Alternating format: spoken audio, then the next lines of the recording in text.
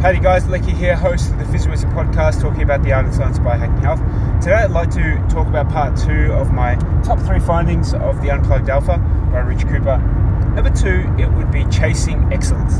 Now, if I was to go back and speak to 18-year-old Lecky, I had hormones, I was, had big eyeballs, I was, looking and fantasizing about what sort of partner I would earn the right to be with.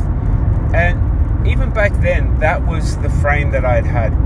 How can I earn the right to develop the interest of the fairer sex into me? Now, I didn't really chase after women, to be honest. And it's not to sound like I was cocky or anything like that. It was just that I knew that I wasn't worthy enough. That was my personal perspective.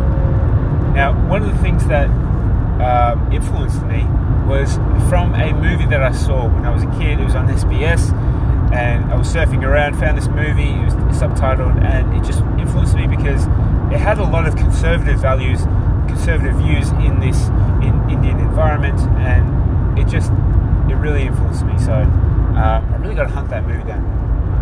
But in short, being the best man that you can be by chasing excellence, and if you are, what Rich Cooper talks about are the rules. I think it's the 6 sixes. Now, check the book out or just surf around to what the 6 sixes are. But if you are chasing excellence and you achieve the 6 sixes, then it will attract the partner that you deserve. Now, during this time, again, I'm in reflection mode because I'm about to have my 10-year wedding anniversary with my wife Belinda, and I do believe that I built myself up to a way to attract someone that's worthy of me, and that I am someone worthy for her. There's no other way to put it, because in order for me to be chasing excellence, to make my dent in the universe, I need to know that my household is stable, that my family's well taken care of. And if I'm chasing excellence and I'm building the best lifestyle that I could afford, that I could grow, then it will give me more leverage to go out there and be the best in the universe. And that's it. So I would say, for tip number 2, after reading Rich Cooper's book, I would say for both men and women, chase excellence, but mostly men chase excellence, especially for younger blokes.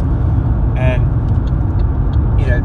when you are chasing excellence and you're just one-eyed on being the best that you can be, it sounds very cliche, but especially if you are a bit lovelorn, if you are looking too much into chasing the girls, it just is not the best way to deploy your time, your energy, and your resources.